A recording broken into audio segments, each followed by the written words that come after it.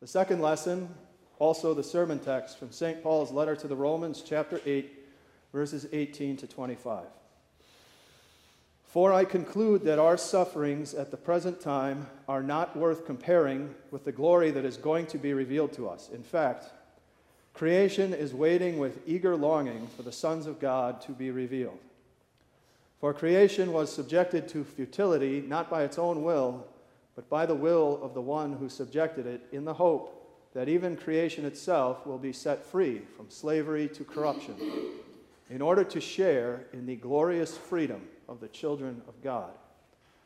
For we know that all of creation is groaning with birth pains right up to the present time. And not only creation, but also we ourselves, who have the first fruits of the Spirit, groan inwardly, while we eagerly await our adoption as sons, the redemption of our body. Indeed, it was for this hope we were saved. But hope that is seen is not hope, because who hopes for what he already sees? But if we hope for something we do not see, we eagerly wait for it with patient endurance. The word of the Lord. In the name of the Father, and of the Son, and of the Holy Spirit, amen. As we approach the 4th of July, most of you have probably already planned how you are going to be celebrating your nation's independence. And if you like to celebrate the freedom of your country the way a lot of people do in this country, by blowing up a little piece of it with fireworks, then you're probably going to have some ringing in your ears come the 5th of July. Fireworks, neighbors' dogs losing their mind. It's always interesting when the 4th of July lands on a Sunday, and I get to show up and preach on 0 hours of sleep because of all the noise the night before. You don't have ringing in your ears. It's natural for us this time of year in this country to have thoughts of freedom ringing in our minds, and that is a good thing for us to think about the freedoms we have in this country and to thank God for them as our nation approaches the celebration of its independence. Freedom is one of the most precious and valuable things that human beings have. People who don't have it strive for it, and people who live in freedom the way we do in this country and we get to enjoy it, we only get to because it is so valuable that many people have been willing to die for it. And because they made that sacrifice, we get to live in and enjoy the freedoms that we have in this country. It is valuable and it is expensive, the freedom that we enjoy. And as valuable and precious and costly as our political and societal freedoms are, as Christians, we enjoy another kind of freedom that is even more precious and even more valuable. And maybe it's good and natural at a time of year when we're already thinking thoughts of freedom to remember this freedom that we enjoy too. And it is this even greater freedom, even costlier freedom, that the Holy Spirit today, through the pen of St. Paul, points us forward to and reminds us our most glorious freedom is on its way. The Sunday edition of the newspaper that I used to read had a feature called Earth Watch, and it took up the lower half of the back page of this newspaper. And Earth Watch was basically a map of the whole world with little icons on it representing all of the natural disasters that happened all over the globe over the course of the past week. So there was like a different icon for droughts and earthquakes and fires and even cyclones and tsunamis and wildfires and everything else, volcanic eruptions even. And some weeks when there weren't enough icons to fill up the map, they'd have a scientist write an educational article about natural disasters, explaining to you how these natural disasters come about. For example, I learned that earthquakes are caused when tectonic plates underneath the Earth's surface shift and rub together, and then they crack, and it sends a shock up to the surface. I remember one Sunday in the article, I was very surprised to see the scientist admit nobody really knows what causes a hurricane.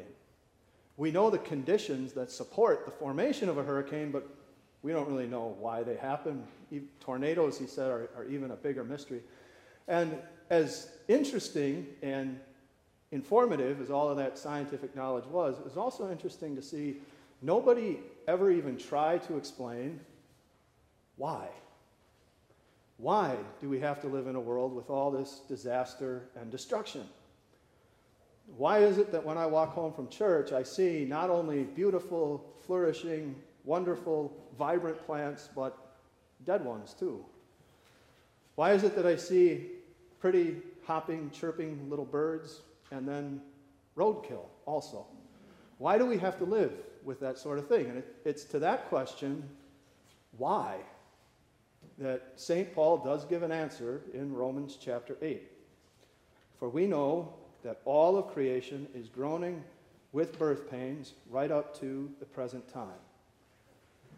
When Adam and Eve brought the curse of sin into this world, God placed all of creation under the curse, consequence of sin. And all the disasters and troubles that we see in this world are evidence that creation is under the control of sin and all of its consequences. Now, this is one of those places where a Christian has to try to hold two different ideas in their heads at the same time that seem to be competing about creation.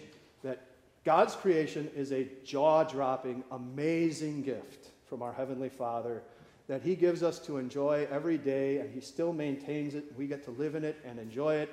And then on the other hand, you also have to remember that creation is not perfect. It is far from it. All creation, rocks and rivers, sticks and stones, are groaning and lashing out under the curse of sin until the last day. And that includes us, the most important part, the crown of God's creation. We also live under the weight of sin and all of its consequences. St. Paul puts it this way: not only the creation, but also we ourselves, who have the first fruits of the Spirit, groan inwardly as we wait eagerly for adoption as sons, the redemption of our body. There is a lot in these verses about moaning and groaning. Do you ever get tired of listening to people moaning and groaning? The first two congregations I served were very large, and they both had long lists of homebound members who were no longer able to physically attend church. And I just want to ask you for a favor this morning. When you get to that point in your life, when you're so old that you can no longer physically come to church, and that is a legitimate reason, by the way, not to physically come to church, please don't be one of these old people. When your pastor comes to you to pray with you at your home and bring you communion where you live, please don't be someone who moans and groans a lot. Be one of those rare, cheerful, happy old people. Look at it this way. You're 90 years old and you haven't died yet. You're a winner. Be happy. But there was just so much moaning and groaning, and I never really learned to enjoy it. I never really looked forward to it. But as the years went by, I did come to understand it better and become more patient with it, because you realize these people, by this time in their life, they've just been through so much. And it's not that their lives were terrible. Most of them were very richly blessed Christians, but by that time they had been through so many struggles and illnesses, and they had attended so many funerals. So I never really got to the point where I looked forward to it, but I was able to sit there and listen to it patiently and understand it better. And Paul says here, we all groan, he says inwardly. When we are in circumstances where we feel this curse of sin especially strongly, maybe you don't groan out loud because you don't want to spread negativity to a lot of other people, but we at least groan inwardly in our hearts. You're in a situation where you have to sit next to a loved one who is suffering in the hospital, or you are feeling pain through your own limbs, or you turn on the news at night and you see nothing but stories of death and destruction. We're just like the rest of creation. We groan, at least inwardly, because of the curse of sin, and just like all the rest of God's creation, we want relief. We want to be free from it all. So then the question is, where do we turn for real relief? Where do we turn for lasting freedom from sin and from all of its curses and its consequences? Well, it's easy a lot of times for us to turn to the pleasures and the distractions of this world. A lot of people turn to hobbies and sports. A lot of people, especially in this country, figure, I'll just work more. I'll just put in more hours if I keep my nose to the grindstone, then I won't be able to smell all the garbage that's going on around me in the world. Other people, they open up an investment portfolio and think, yes, that makes me feel good. There's my anesthesia. And we should thank God for all of these things that give us some relief, that make us feel good in a world full of sin, whether it's hobbies or friends or work or investment or moderate intake of alcohol or whatever it is. These are all gifts from God, and they do give us some amount of relief. They make us feel good in a world that's really tough. God wants us to enjoy those things to the extent that he chooses to give them to us. But the problem for Christians is, and it's wrong, and we all do it sometimes, the problem is when we turn to those good things in this world and try to find real relief and lasting, permanent freedom from the consequences of sin. And the reason that's such a mistake, and the reason it's wrong, is that as St. Paul tells us in these verses, there's a reason he gets into that first. He says all creation is under the curse of sin. That means even the best things in this world, even the things that make us feel good and give us some relief, it's all under the curse of sin. So there's only one source for true and lasting freedom, and that's what Paul points us to. We groan inwardly while we eagerly await our adoption as sons, the redemption of our body. In Jesus' death on the cross, God has adopted us as his children. And Paul specifically here calls us sons because sons were the children who were in line for an inheritance. And here Paul says that on the last day, as God's adopted sons, we are going to see the full reality of what it means to be his children with an inheritance. We are going to see the inheritance of heaven, which God promises in another place will never perish, spoil, or fade. And that will be permanent freedom, relief from all the troubles of this world. And it is for that hope that Jesus saved us. Paul writes, "Indeed, it was for this hope we were saved." That salvation is our hope. This is our hope that our most glorious, absolute, total freedom is on its way on the last day because Jesus has done the work to make us God's adopted children. And we should remember that this freedom that is coming to us, it is more than relief from the troubles of this world. It's more than just freedom from headaches and hospitals. I mean, if that's all Jesus has freed us from, his work is really pretty small. Jesus' work means freedom from eternal damnation. It is freedom from the agony of living in permanent separation from your heavenly Father. And in place of that, Jesus not only lifts you out of damnation, but he places you next to your heavenly Father to enjoy the eternal inheritance of heaven. That is the full extent of the freedom that Jesus has won for us. Now, it's often said about our national freedom. You hear this a lot around the 4th of July, and it's true, that freedom is not free. In order for us to enjoy the freedoms we have in this country, people have to serve, people have to sacrifice, people even have to give their lives. That is true of our political and societal freedoms, and it is just as true for this spiritual freedom, this greatest freedom. It required service and it required sacrifice from our Savior Jesus. And the sacrifice that Jesus made for us, his service, really started when he answered the Father's call to leave his throne in heaven and join us as one of us in this world. Jesus came as true God and a human being like us in order to save us. And we needed Jesus to come as one of us, as a human being, because we needed him to keep all of God's commandments for us and then to die on the cross for our sins. And we needed him to come as God because only God can keep all of the commandments perfectly, and only God can make a sacrifice powerful enough to wash away the sins of every human being. Now, in a few seconds, you're going to hear a sentence that Jesus speaks about himself in St. Mark's Gospel. And from this one sentence, you can learn everything you need to know about the service and the sacrifice of your Savior. Because Jesus will call himself the Son of Man, which means he's one of us. He's a human being. And then he's also going to say he came. And in many places, the Bible explains what that means, that Jesus came from the glory of heaven as true God.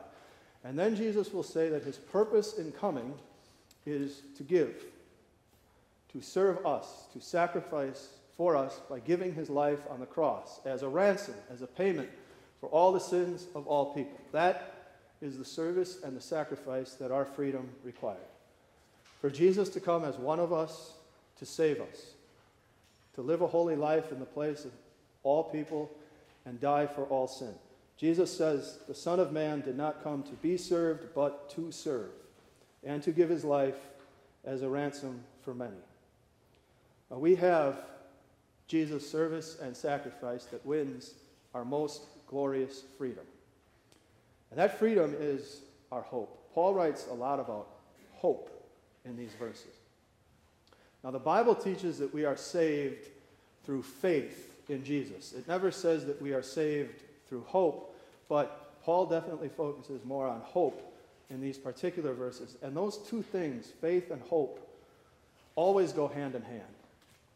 And maybe the easiest way for us to think about the difference is this. As New Testament Christians, our faith is more backward looking. Faith looks back to the holy life that Jesus lived. Faith looks back to Calvary on Good Friday. It looks back to the empty tomb on Easter. And faith says, that really happened. That happened the way God says it did in his word. And not only did it happen, not only is it historical truth, it happened for me. Jesus did that to wash my sins away and make me God's adopted child. Hope, then, is more forward-looking. God is going to come through. Because of what Jesus did back there, God is going to deliver. And he is going to give me this inheritance in heaven and freedom from damnation and from all the troubles of this world. Now, the way people use the word hope in our language, it can kind of dull some of the significance of this, because I look at a guy sitting in front of the TV screen with a Powerball ticket waiting for the numbers to be announced, and I say, that guy has hope. And I guess he does. He has like a 1 in 57 million hope that he's going to win the Powerball. That's not the kind of hope that St. Paul is writing about here. This is a hope that rests on an unshakable foundation. Our hope for this freedom and for the glory of heaven is as certain as the blood Jesus shed on Calvary. It is as certain as his empty tomb and as the word of our God, who cannot and does not lie to us. Christian hope is never disappointed. Paul tells us in this hope we are saved. Hope is also for something you don't see with your eyes. Nobody here has ever put their hands in Jesus' wounds or leaned over and looked into his empty tomb on Easter morning. Jesus' service and sacrifice that wins our freedom, it remains unseen by our eyes. But we have the Word of God on this. And as Paul points out, hope that is seen is not hope. For who hopes for what he sees? So Paul tells us twice here to wait with hope. And he says, Christians, our hope and our waiting is both eager and patient. That is a very challenging combination, to wait for something with both patience and eagerness. And it is only possible for Christians to have that kind of hope because God gives us his promises in his word and in his sacrament. This is why Christians come together and use the word and sacrament in worship. It's why they have pastors lead them in word and sacrament. It's why Christians make their Bibles more than just like decorative pieces on their nightstands and their coffee tables. That's where you see God's promise in Christ. And when you do, your faith grows stronger. And remember, faith and hope are always linked. So when your faith grows stronger, you're going to have more and more of that eager, patient hope that God wants you to have. And when that hope is eager and patient, then we can say, honestly, with St. Paul, I conclude that our sufferings at the present time are not worth comparing with the glory that is going to be revealed to us. Now, together with St. Paul, we look forward to that most glorious freedom, knowing that it is on its way, because God has promised it, and Jesus, our Savior, has served and sacrificed for it. Amen.